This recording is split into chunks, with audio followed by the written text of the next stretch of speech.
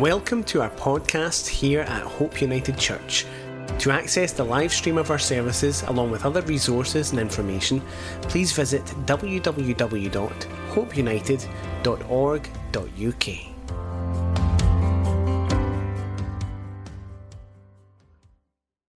We're in the upper room discourse, coming to the end of this this part of this final night of Jesus' life with his disciples. And he is, what a chapter it's been, where Jesus first confronts Judas. That seems like ever ago, doesn't it? Ever ago. That's bad grammar, but you know what I mean. Where Jesus confronts Judas, who was the betrayer, who had heard every sermon Jesus preached. Isn't that amazing? He'd heard every sermon that John and Peter preached, yet he betrayed him.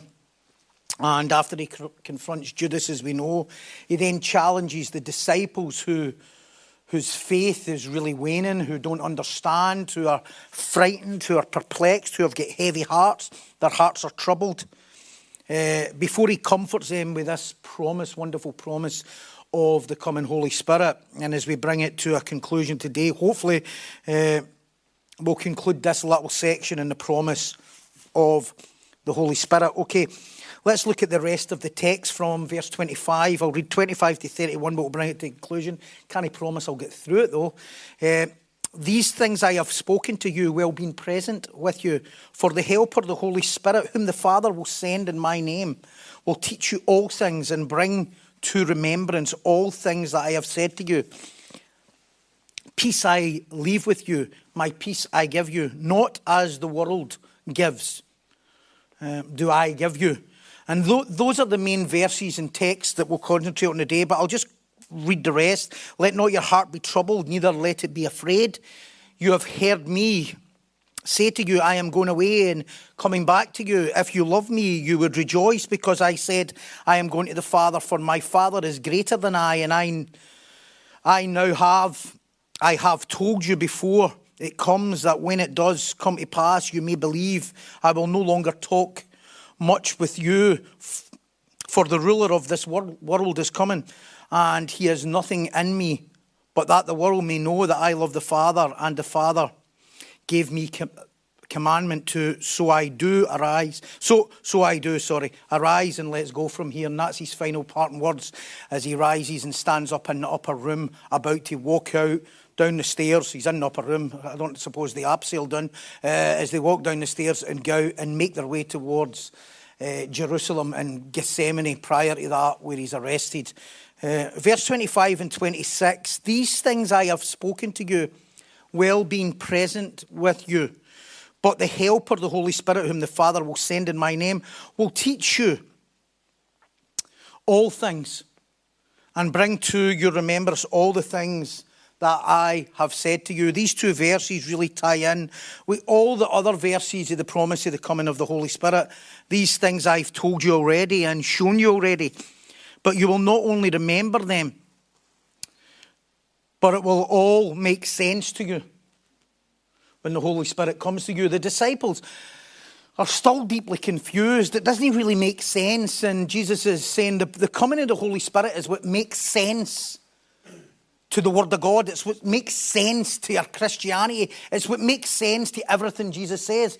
If we had to ask ourselves, no, before we were saved, we would know Jesus. We would say we believe in Jesus. We thought we would know Jesus. But the Word does not make sense. In fact, his teachings don't really make sense, because that cannot make sense until you're saved and the Holy Spirit comes upon you. Then it starts to make sense and you bring everything into understanding. Now, that doesn't mean to say that you get walloped with it and you understand everything overnight. But everything you start to learn starts to make sense to you, and things become illuminated to your life. The true purpose of the Holy Spirit, therefore, is to bring all of Christ's teachings, all of his ways, all of his purposes into an understanding and into a remembrance, and bring it to a reality. Otherwise, the Bible is a story. It's nothing. It's like it's another fairy tale, if you like. It's a fictional story without the Holy Spirit. It truly is. People are, oh, you say that, and when people argue who are no believers about Jesus, you can understand there's nothing illuminated in their life that would know that that was true. That's why it's not worth debating with an atheist too long. No, casting your pearl before swine. Hear people debating with people that don't believe forever.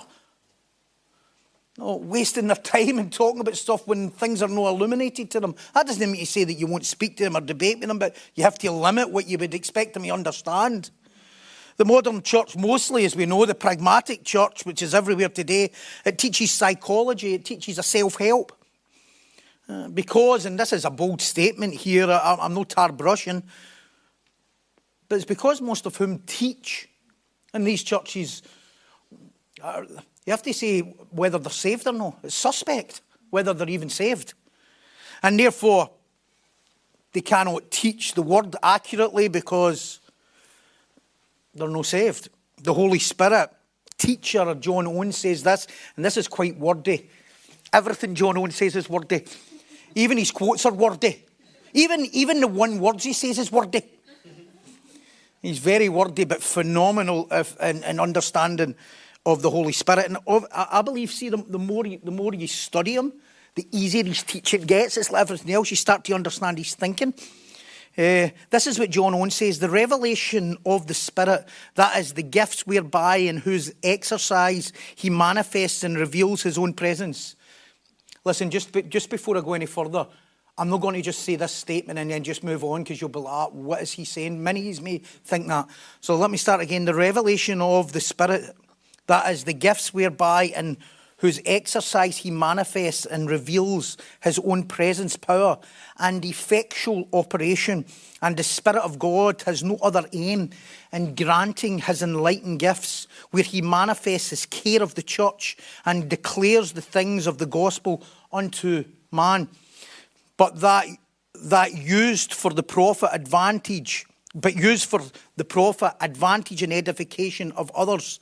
They are not bestowed on men to make their secular gain or advantage by them in riches, honour or reputation, but for them that receive it for the edification of the church and the furtherance of the faith and profession in others. Quite wordy, what he's saying, okay, a lengthy quote, but simply, I'll break down really what Owen's saying because it's really astounding, would be to say the Holy Spirit is for all believers, for the good of the purpose of one, for edifying the church.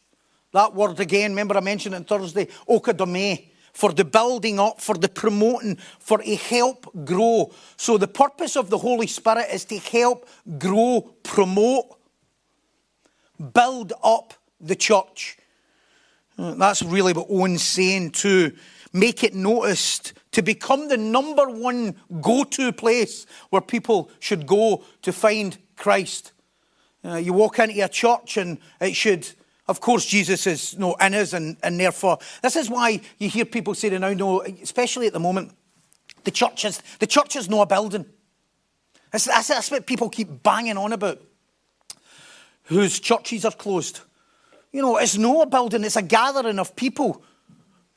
But it's what happens in amongst that church and that tabernacle, that gathering of people that's so important for edifying the church, where people will find Christ and see his fullness. Just simply ask yourself a question. This becomes really simple. See if somebody does not know Jesus and is kind of searching for Jesus, where do you think they'll go? IKEA? Really?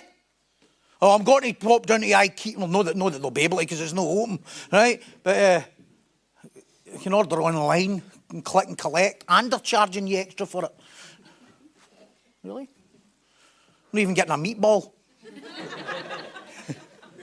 Not that you'd want one.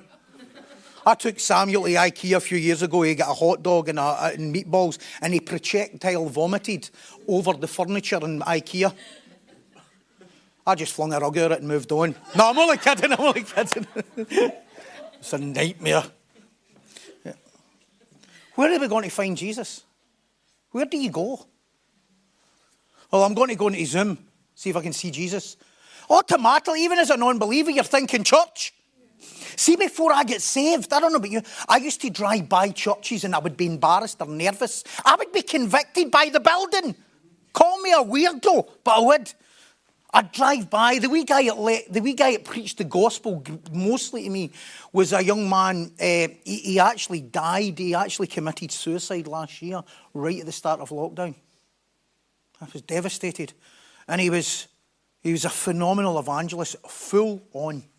And he went to a church in Bellsill, and see, every time, because he'd be ministering to me maybe for a couple of years while I was really in the full-blown alcoholism and all sorts. And I knew he went to that church. See, every time I used to drive by it or go by it, I'd be like, embarrassed and ashamed. You don't do that on a Zoom, do you? This is the power of the church and meeting together. Many of you will have had that experience. The Holy Spirit's purpose is to, first then, as John Owen says, build the church. And then it's for edifying and building people. Building each other up. And then thirdly, it gives us the power. The Holy Spirit is to give us the power and the knowledge to declare the full understanding of the gospel. That's the purpose of the Holy Spirit, that we can declare the gospel. Isn't it amazing that somebody could share the gospel in a shallow way without understanding any of it, and it would maybe have no effect on somebody? And yet somebody could share the exact same thing fully, the Holy Spirit, and it would convict you. That is the power. That is the mystery and the power of the Holy Spirit. But fourthly, Owen tells of what it's not. It's not for self-promotion, selfish gain. It's not for our fame or our fortune. It's not to give us worldly blessing or make us famous or well-known. So basically, it's not to be used the way Kenneth Copeland uses it. Okay? It's not that. It's not like the charismatic heresy and heretical teachers. It's not to be used in that way for their gain, for their wealth, for their fame. Nor is it for to have your best life now, or to find a girlfriend. Pray to the Holy Spirit that you get married. I've heard some crazy stuff. A car, a house, a TV. Nor is it to show how anointed you are by giving us your prophecy about seeing a tapestry or a rainbow, or one of the classics is champagne bottle. That's one of them. I've heard. See when you've heard one of the kind of illustrative prophecies more than once, do you know it's copied? I see a champagne bottle. I've heard that 3 times. So what happens is, as if the Holy Spirit would give you an illustration of alcohol. As if it would give you an illustration of something that takes you out the mind of Christ. I see a champagne bottle opening and it goes everywhere, and that's what the Holy Spirit's going to do in the church. It's all that stuff. And it's to make people feel anointed, and you have these Holy Spirit. I've been to, many of you will have been to them, you go to these Holy Spirit encounters in church. I've been to loads. And everybody, and it's like open mic night.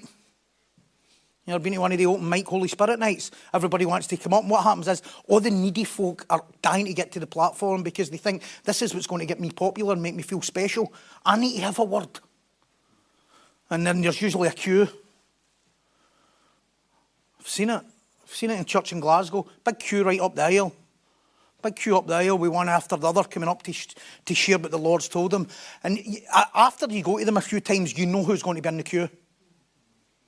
You know who's going to be in the queue. The needy guy is always going to be in the queue because he's desperate to feel special and popular. It's a million miles away from what the Holy Spirit's purpose is. A million miles away. Nonsense prophecies.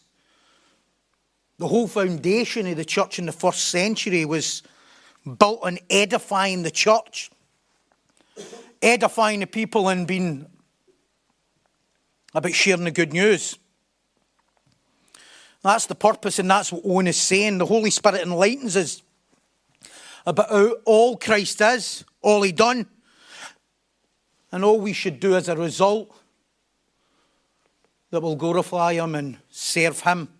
The wonderful thing about this promise to the disciples is soon they won't need to try and figure it all out.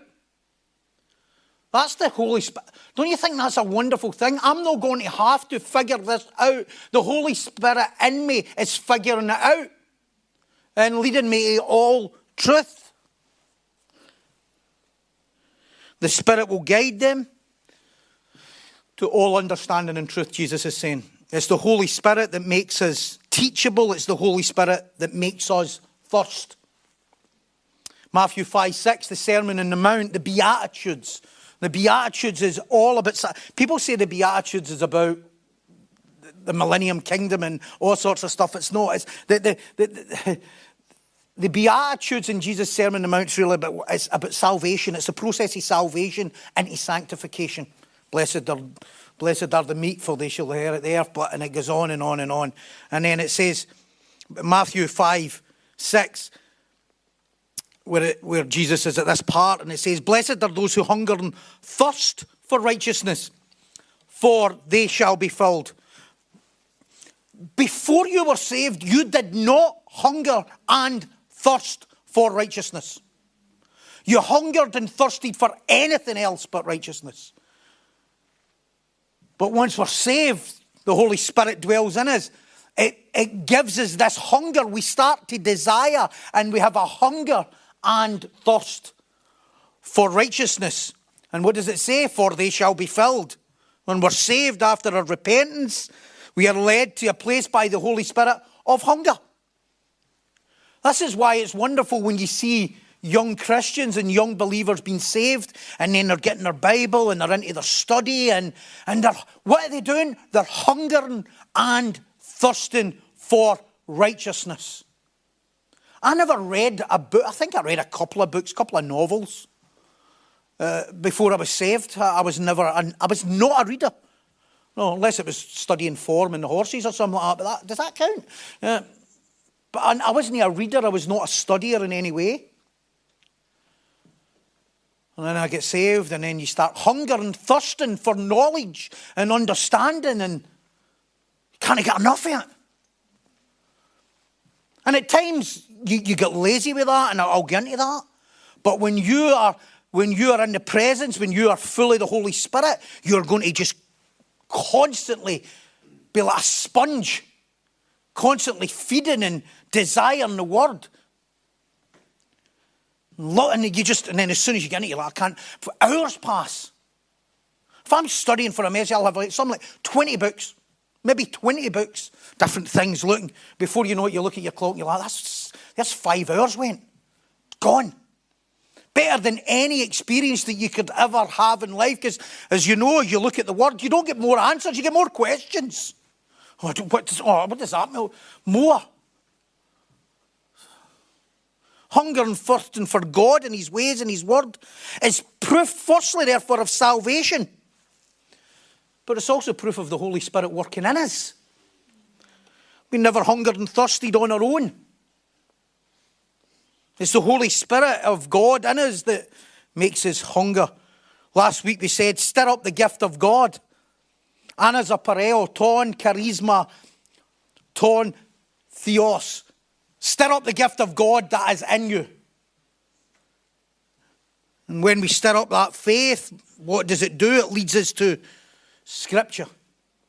When you're stirred up in faith, and you grow in a desire to learn. Now, if you're like me, when you were brought up in the charismatic church, when you were pumped, it didn't make you go to the Word. It made you want to do crazy things because that's what you were in, that environment. It made you want to create your own word. Because you've got a misinterpretation, a misunderstanding of the Scripture. And when we had a Holy Spirit encounter nights any time I was in church, we didn't get into deep Bible study. Never. I've never been in a charismatic church where when the Holy Spirit, I feel the power, the Holy Spirit, the fire of God's on us. I've never seen anybody sitting down and getting tore into the Word. I've seen them getting tore into each other. We flinging them about and all sorts of stuff.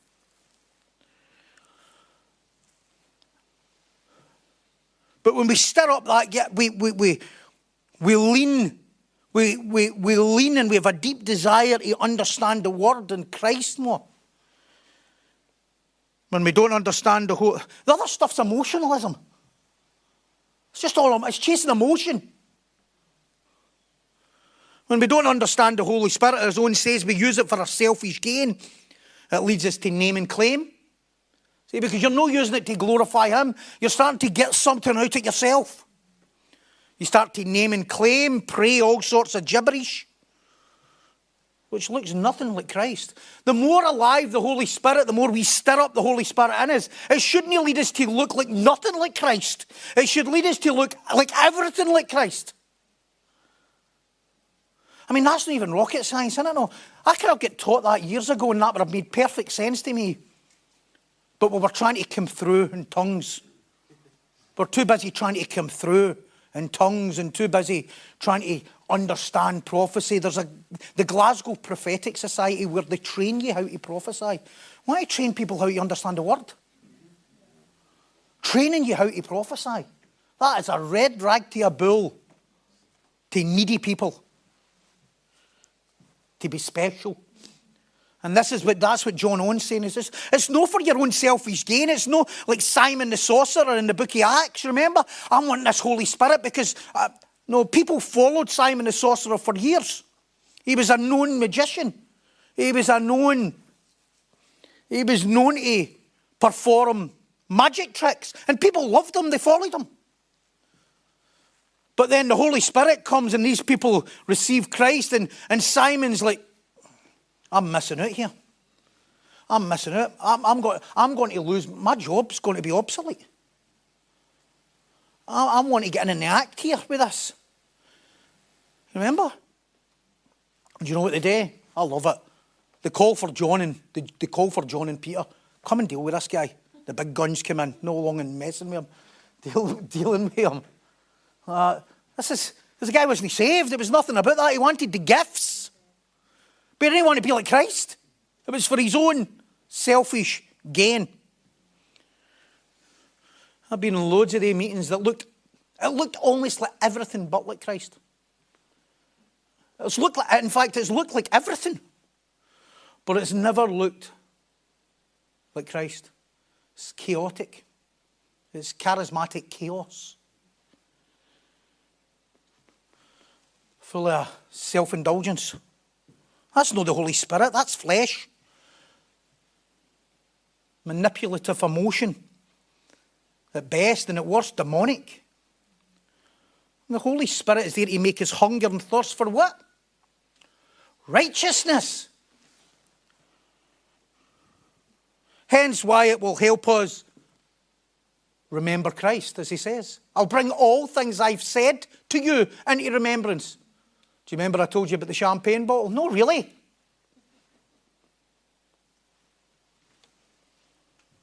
Last week I said this before the disciples were baptized in the Holy Spirit.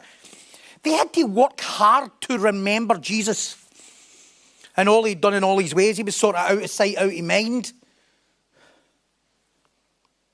When we are saved and receive the Holy Spirit, we have to work hard to shut him out. It's the opposite. If you're saved by God's grace, you will have to work to drown out Jesus. Shutting Christ out for a true believer is to truly try and forget. For a non-believer, it's to try and remember. You'd have to work to forget about Christ. And somebody says, do you think that behaviour's fitting for a Christian? Never mind that. I want to talk about that. Before you were saved, you needed to make no effort to ignore Christ. No effort. That's a wonderful thing, don't you think?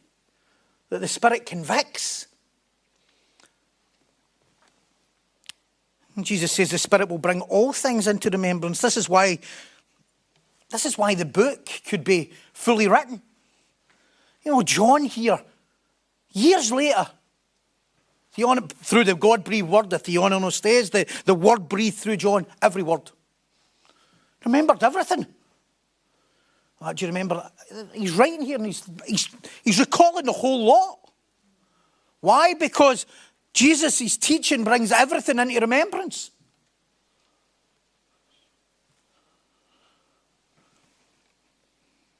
The Spirit leads us to remembrance of all truth, all the things Christ taught. It leads us not just hearing the truth, but it also leads us to hearing what is not as true, what's not true. Don't you think that's a wonderful thing? That you can actually not just hear truth, but you can discern lies as well. Oh. John MacArthur says this. He says it in a very American kind of California accent, discernment. But discernment is lacking greatly, don't you think? Discernment, where you can just differentiate right away between truth and lies. You know, see, discernment, the Holy Spirit giving you discernment is the Holy Spirit's way of protecting you from false teaching. Because you can spot it for 50 yards in the dark, what's true and what's not. Yeah? It's part of the purpose of the Holy Spirit as well. You discern. You're able to divide what's truth from lies. John Calvin was a real scholar and he studied around the clock. I'm studying all about Calvin and now. He's just phenomenal. And the amazing thing is there's much writing about John Calvin and people have wrote much about it, which I love that this stuff's documented. There are other people from history and there's not as much said about them. Whereas John Calvin, many have wrote about him. Even people who walked alongside him, Theodore Beza, he walked with Calvin. So he writes fully, like a full biography about him, like blow for blow. It's amazing. And you can get that in Calvin's Tracts and Letters. But Calvin writes about himself as well and his journey. But Calvin we know Calvin was a priest, he was a monk, born in northern France. We're not going to get into it, but anyway, Calvin was an avid scholar. You know, he studied theology, he studied modern arts, he was a phenomenal scholar. But then he left that, his father and different things happened, and then he studied law and he became phenomenal at that as well. He was a phenomenal lawyer. In fact, he was such a good amazing thinker as a lawyer, that often, while he was still training to be a lawyer, that the lawyers themselves would use him to teach them. It's the kind of level of intellect the man had. He was a genius as a thinker. And he would be so steeped, though, in popery. And I don't mean the smell, but popery, Catholicism. He was so steeped in studying the sacraments and the traditions. And he was one of the great scholars of that. And he would study it. But here's what happened. The Reformation came in 1517, as we know, in Germany. Luther nailed his thesis. Then that started to spread. Him and a man called Philip Melanchthon, who was another scholar with him, that starts to spread. And the Reformation, sola scriptura, the word being extracted correctly. Obviously it was wrote in English, wrote in each native language. And Luther, in amongst this, was starting to get captured by the Reformation. The spirit, if you like, of the Reformation. And as he get captured by the spirit of Reformation, he gets saved.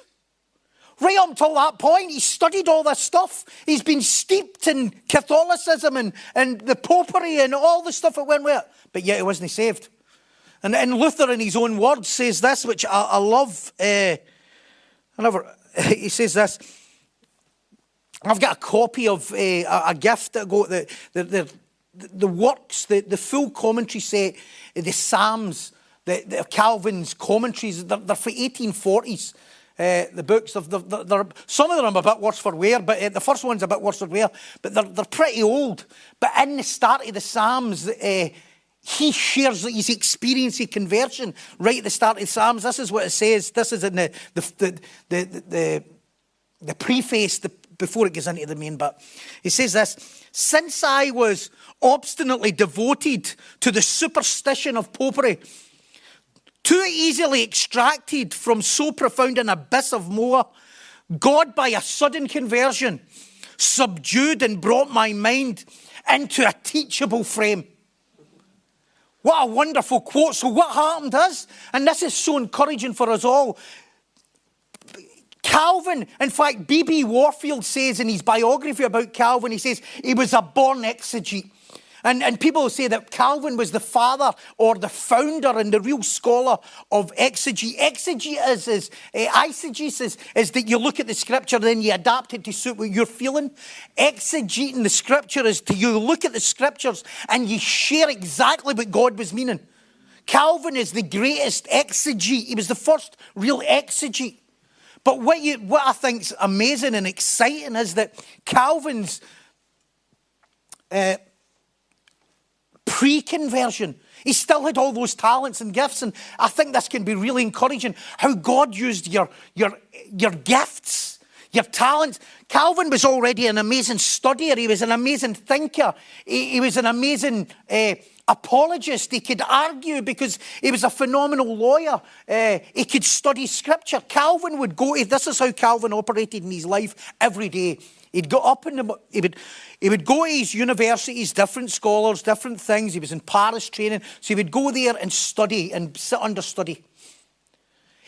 After the study, he would go home and then he would study what he studied on that day into the wee hours of the morning. He only had about 3-4 hours sleep a night. Then he would get up in the morning early, rise early before prayer time and before his classes, and then study what he'd studied the night before so it would be embedded in his mind. We could all learn from that, because what we do is we read stuff and we don't go back and go, what was it I was talking about? And he made sure that whatever he studied the day before was embedded in his mind the next morning. Then he would do it, and then it would be eat, sleep and repeat. It's how the guy lived. So by the time he gets saved, these gifts, he was a born exegete, but it took the salvation for them to be fulfilled. By the time he got to that stage, he could understand the word and therefore becomes, outside the Apostle Paul, the greatest scholar that we've ever witnessed.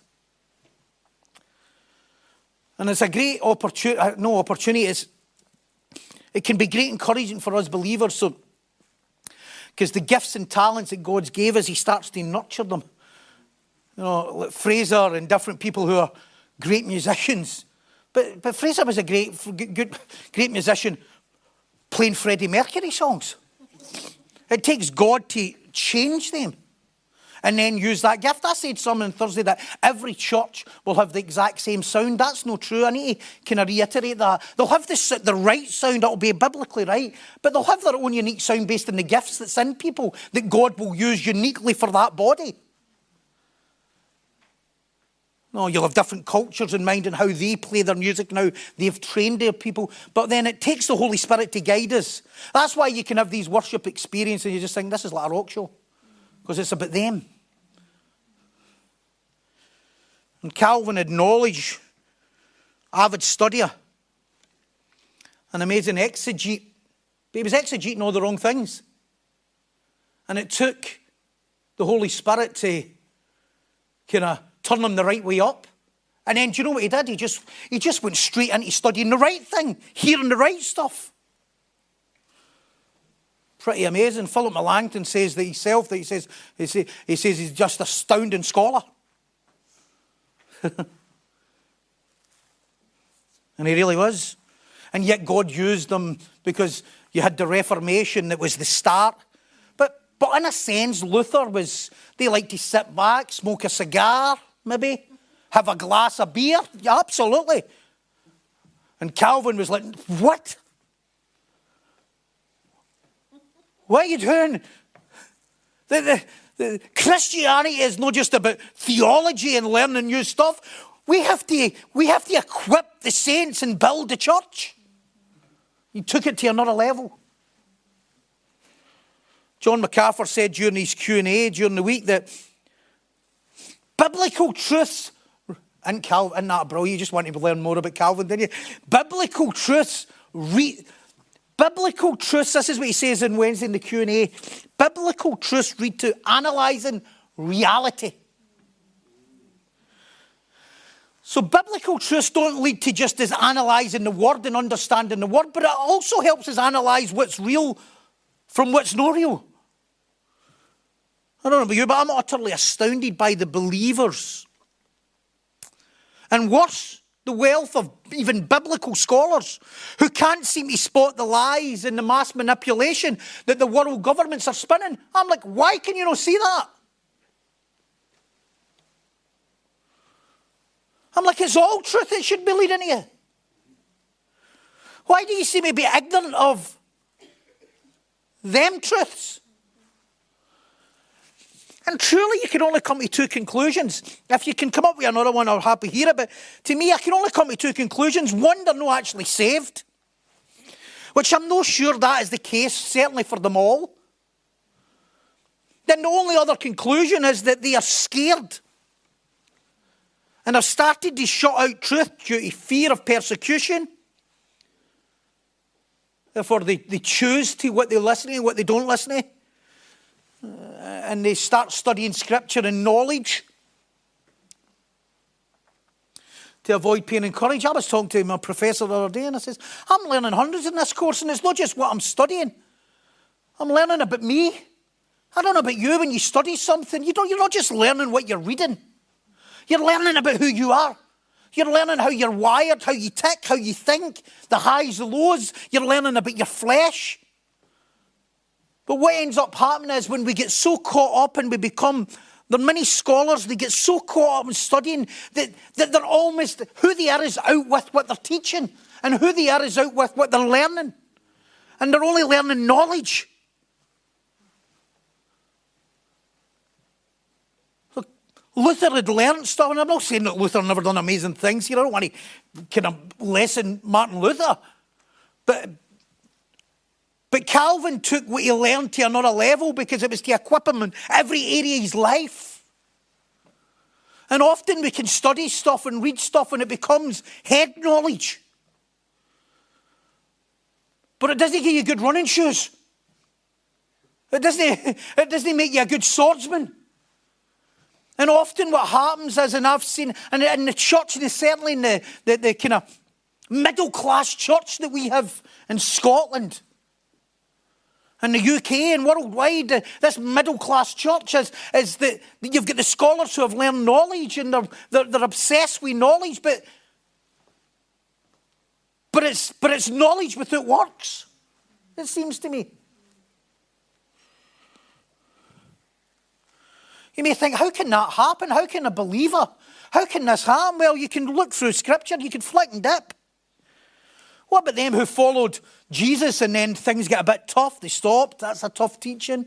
We could argue that they weren't saved. Or what about them who followed Paul and they were with him right up to Rome, but then things get a bit too ropey and then they deserted him? What about Ananias and Sapphira? They wanted all the trimmings and they wanted all the promises of this. We came together with one heart and one spirit and one mind, and we gave all things. We sold all things, and we came together and built the church together. Ananias and Sapphira loved the idea of that. But their action proved very differently. They were not willing to pay the price. They wanted all the promises, but no pay the price.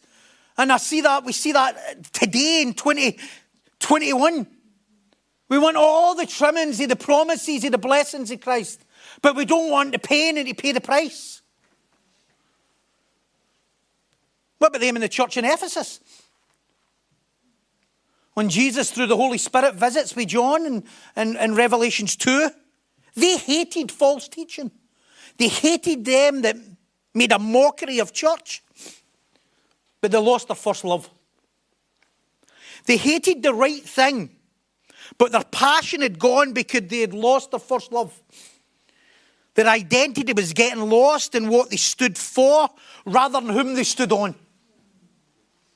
And often that happens. It's like, this is what we stand for, but who are you standing on?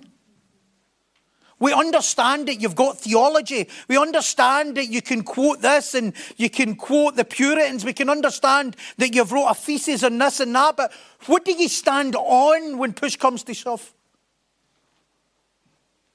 I fear many believers are doing likewise. The pragmatics are all about reinventing new works. And the scholars seem to be, many of the scholars are all about knowledge without works. Okay, we need to move it here. That's 2 verses. Verse 27 is pretty amazing here. I love it. It says, peace I leave with you. This is why Scripture is so important to exegete and go through word by word, because see these verses here, they only really come to life and are illuminated because of what we've spoke before. Peace I leave with you, my peace I give you. Not as the world gives, do I give to you. Let not your heart be troubled, neither let it be afraid. Okay, this really verse, it ties in with what we've said at the start, going through the last verses. The Holy Spirit leads to a peace the world and worldly things can't give you. When we have no peace as a believer, we are not remembering Christ. We are forgetting Christ. We are seeking relief. But that relief always leads to a lack of peace. In fact, if I were to put it this way, we need Christ to leave us. Or he doesn't leave us. We know he doesn't leave us or forsake us. But we need to shut him out of sight, out of mind. In order for us to look beyond him for relief. You cannot look for relief while seeking Christ at the same time, because he will give you peace. You've had to do something. And this is the amazing thing as a believer. It's hard and it's amazing at the same time that we have to work hard to ignore where true peace comes from. We choose to ignore him. We shut him out. We seek man. We seek worldly pleasures. Jesus says, what does it say? Peace I give you. What? Not as the world gives you. The world and worldly things don't give us peace. I've had £1 for every time that somebody says to me, you know what, if I could just get some peace. And what they're actually saying is, it's relief I'm looking for. If you want real peace, it's a different thing. The world and worldly things can't give you peace. They cannot. In fact, we need to trade the peace of Christ to grab a piece of the world, which is no peace at all. The world gives us peace by selling us worldly, carnal things. Flesh, relief. Remember what Satan tempted Christ with? Remember when he was up the mountain? Worldly things. Status. Flesh. Carnal things. It was custom in Hebrew, it probably still is, in the Jewish faith, to bid someone farewell, which is to say, Calvin says, prosperity to you. So when somebody would leave and you go to a Jewish household, they'd shake your hand, shalom. And really, what they're saying is prosperity to you. But it's almost said in such a nonchalant way. It's a bit like us when we say, see you later. It doesn't really mean anything. You know, it's just, you've just learnt that language. You say to somebody, how's it going? Somebody go, wait till I explain to you. You don't really want them to explain. It's just a figure of speech. How's it going? How's it going? Have you got a half an hour? No, really. I was just a figure of speech. How you doing? It was a bit like that. So Jesus is, and it's amazing. So it means little, and it meant little in the Jewish statement. Shalom, shalom, prosperity to you, whatever. Bye. Good to see you. But Jesus doesn't leave it like that. Jesus says, shalom, peace I leave you. Shalom, peace I'm going to give you. See, it's beyond a statement. He's not going to say prosperity, and we're talking about soul prosperity, no worldly prosperity. Prosperity I give you, but more than that, prosperity I leave you. And what he's actually saying is what I'm not just I'm not just desiring that you have peace. I'm going to leave you with the peace that I have. I'm going to leave you with the peace that I have. And that's why we can do all things through Christ who strengthens us. Because we're left with the peace that he has. That's why we can all be led to the lamb of the slaughter ourselves. And that's why we can deny ourselves and our selfish ambition. Because I'm going to leave you with the peace I have. That's why we can handle things. That's why we can capture our thoughts. That's why we can deny ourselves and our selfish ambition. It's not some shallow statement. There's nothing flippant about it. The peace in the life I have, I will share it and give it to you, is what Jesus, the Holy Spirit, is saying. Who I am and how I live and how I operate, I will give you that ability to be able to think and act like that also. Pretty astounding, don't you think? I'm going to give you that same assurance, that same freedom. Basically, what you experience when I'm with you is what you're going to experience when I'm gone. That's what he's saying. What you're experiencing, knowing the disciples were up close with Jesus and they were experiencing this amazing power of God. They were experiencing what it was like. There is just a couple of fish and loaves. It's astounding what they were experiencing morning, noon and night in this power of Christ. And what Jesus is saying, see what you experienced when you were with me. We're not talking about miracles here, per se. This is what you're going to experience when through me and the Holy Spirit as well. You'll have that same peace. That same assurance, that same confidence. The world offers outward prosperity. I offer you inward prosperity. Time's really gone.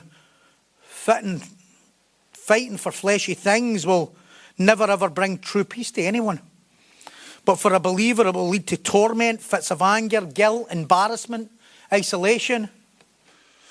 And if you're not embarrassed by your sinful pursuits and worldly attempts at pursuing peace, you really need to look deeply at your salvation and repent. If you're not embarrassed by your behaviour at times, if you're not embarrassed and ashamed of the things that you do to find relief or peace, then we've got trouble. But you will be embarrassed if you're a believer because the Holy Spirit will convict you. And isn't that a wonderful thing? Because left to my own devices and left without the restraining grace of God in my life, what would we all be capable of? And that's why we should not take lightly repentance. We should not take lightly saying sorry or asking for forgiveness. Holding on. We should be ashamed of our behaviour when it's nothing like Christ. The Holy Spirit leads us to that. The world has nothing to offer a believer. No wonder John MacArthur says, why are we looking to gain the world's affections and why are we looking to them for anything? He added, we can't connect with unbelievers and expect to win a common cause. The world has nothing to offer us that pertains to life and godliness. And it certainly can't bring us peace, that's for sure. The more I see believers pursuing flesh, the more shifty they become. Oh, you've been very shifty. What are you so nervous about? You're going to be nervous after this, aren't you? But Anna, you become shifty because you're ashamed, you're embarrassed. The more I see believers pursue flesh, the more shifty they become. What they're doing, they're trying to hide their lack of real peace. Shalom. I need to bring this in. Jeremiah 6, 13, 14. Hold on to your hearts. This is phenomenal. Jeremiah, the prophet, God speaks through the prophet. And he's talking to Jeremiah about false teachers and Baals and gods and they're pursuing the wrong thing. It's really about false teachers, this part.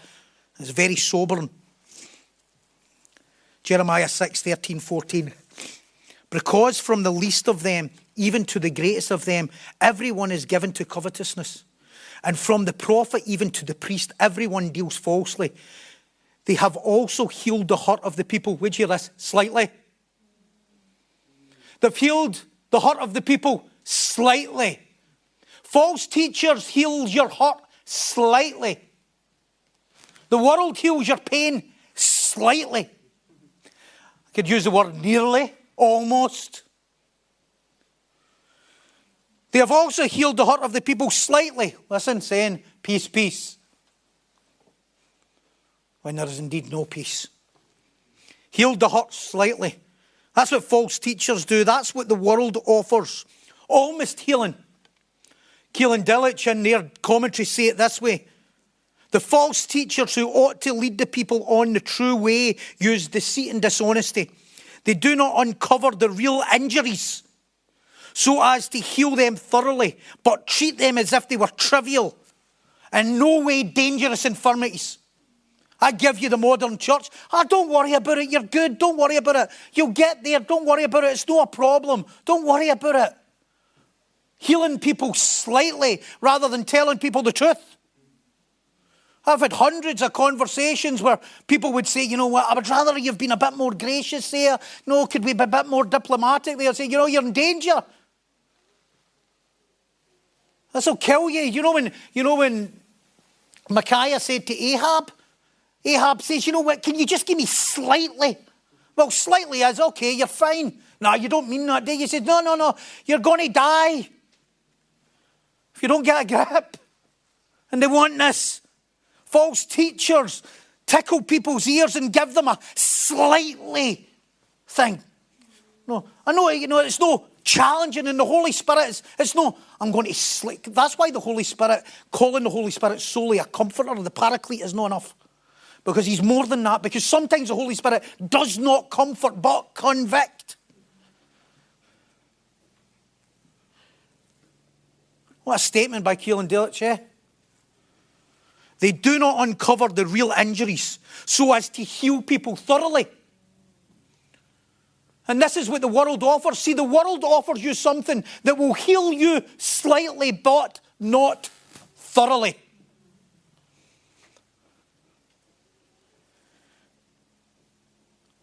As if what you're going through and as if your struggles and battles are somewhat mild sins.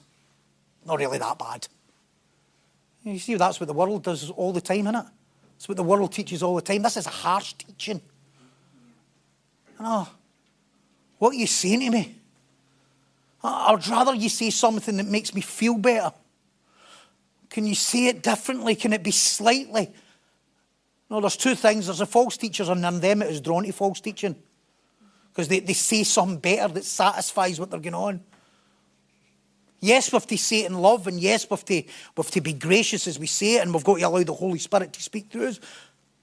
But never, ever should we be leading people astray by giving them false hope and telling them that they're somehow not as bad as that. You're not as bad as what you think you are. I've said it since we became Reformed. You're not as bad as what you think you are. You're worse.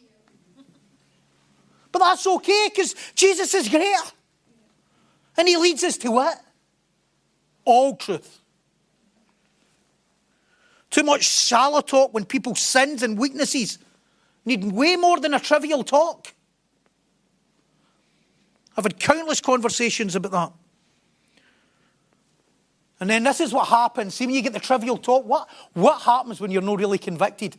See, when you're really convicted, you don't leave shouting, peace, peace. You leave going, that's the noise. That's different noise.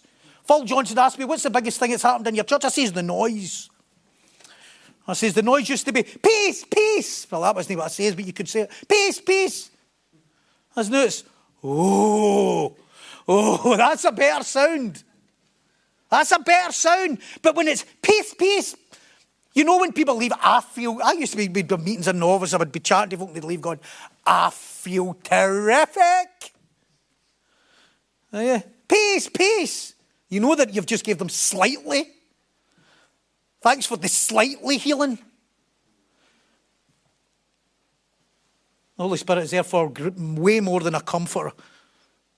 He's a convictor, he's the advocate. He comes alongside and challenges our flesh and brings peace to our soul. Okay, time's gone and I've not made it. I need to go to part 7 next week. I need to go and finish the last verses. Why scrimp and rush in such deep, wonderful verses, eh? Let me close by reading them at least then, eh? Verse 28-29, you have heard me say to you, I am going away and coming back to you. If you love me, you would rejoice because I said I am going to the Father. And for my Father is greater than I. And now I have told you before it comes, that when it does come to pass, you may believe. Yes, the disciples do love him. But at this moment, their love is carnal. It's needy. It's without real understanding. Because why? They're not full of the Holy Spirit. And Jesus here is reiterating, as he has throughout the verses, real love for God, and in fact, real love for anyone, is to a degree limited when you're carnal. You just need to look how the world loves today. You just need to look how the world's redefining love today. You just need to see how the woke and how everything's been rewritten to justify and suit the world's idea of love. And Jesus is saying here, yous will never know real love. You know, there's a motherly love that can be a nurturing love, but even then can be warped to death. But there's real love and understanding of love and understanding of real nurture. And we could all say, you know what, if I could start again, I would have loved differently. Would we not? But you can't start again, so. That's when we need the comfort. When we can't start again. But we're limited, aren't we, in our carnal mind. You need only look at how the world redefining love, and in the last year it's a whole other level, isn't it? But love is truly not about denying herself, it's about promoting herself. It's about real love is you being who you want to be. It's not about denying yourself or your selfish ambition. And at the time, the disciples couldn't see beyond their own loss. Couldn't see beyond their own loss. Couldn't he see the bigger picture? Couldn't he see the bigger gain of Christ dying on the cross? Couldn't he see that? Because they were too consumed with their own pain and their own loss. And through the Holy Spirit, don't you think that it takes you away from that selfish, inward looking, all about me? Therefore, we can deny ourselves and our selfish ambition because we're not doing it as unto us, but unto Christ. I can expand on that forever, but time is gone. 30 and 31. I will no longer talk much with you, for the ruler of this world is coming, and he has nothing in me, but that the world may know that I love the Father, and the Father gave me commandment. So I do. And then he says, arise and let's go. Jesus then tells that his death, the ruler of the world, is coming. He doesn't say death, though, because I think that would have been too harsh for the disciples. They're already freaking out. But Jesus is saying, the devil's got nothing on me. Nothing. There's no a bit of sin in me. There's no any unrighteousness in me. There's no any him in me. And all I'm going to do is lay down my life. But he's not taking my life. I'll lay it down. And he concludes by saying, I'm here to do the will of the Father. And in my dying is me fulfilling the will of the Father. Jesus simply then stands in the upper room. See it? He's just sticks, and he's going to teach them a bit more as he goes. And he just stands in the upper room and says, let's go. And he walks down the stairs out of the room towards his arrest. Why can he do that? Because he's God. Why will we in turn be able to do that? Because he's in us. And greater is he who is in us than he who is in the world. Let's stand as we close. Thank you for joining us for our podcast here at Hope United Church. If you'd like to get in touch or for any more information, please visit www.hopeunited.org.uk.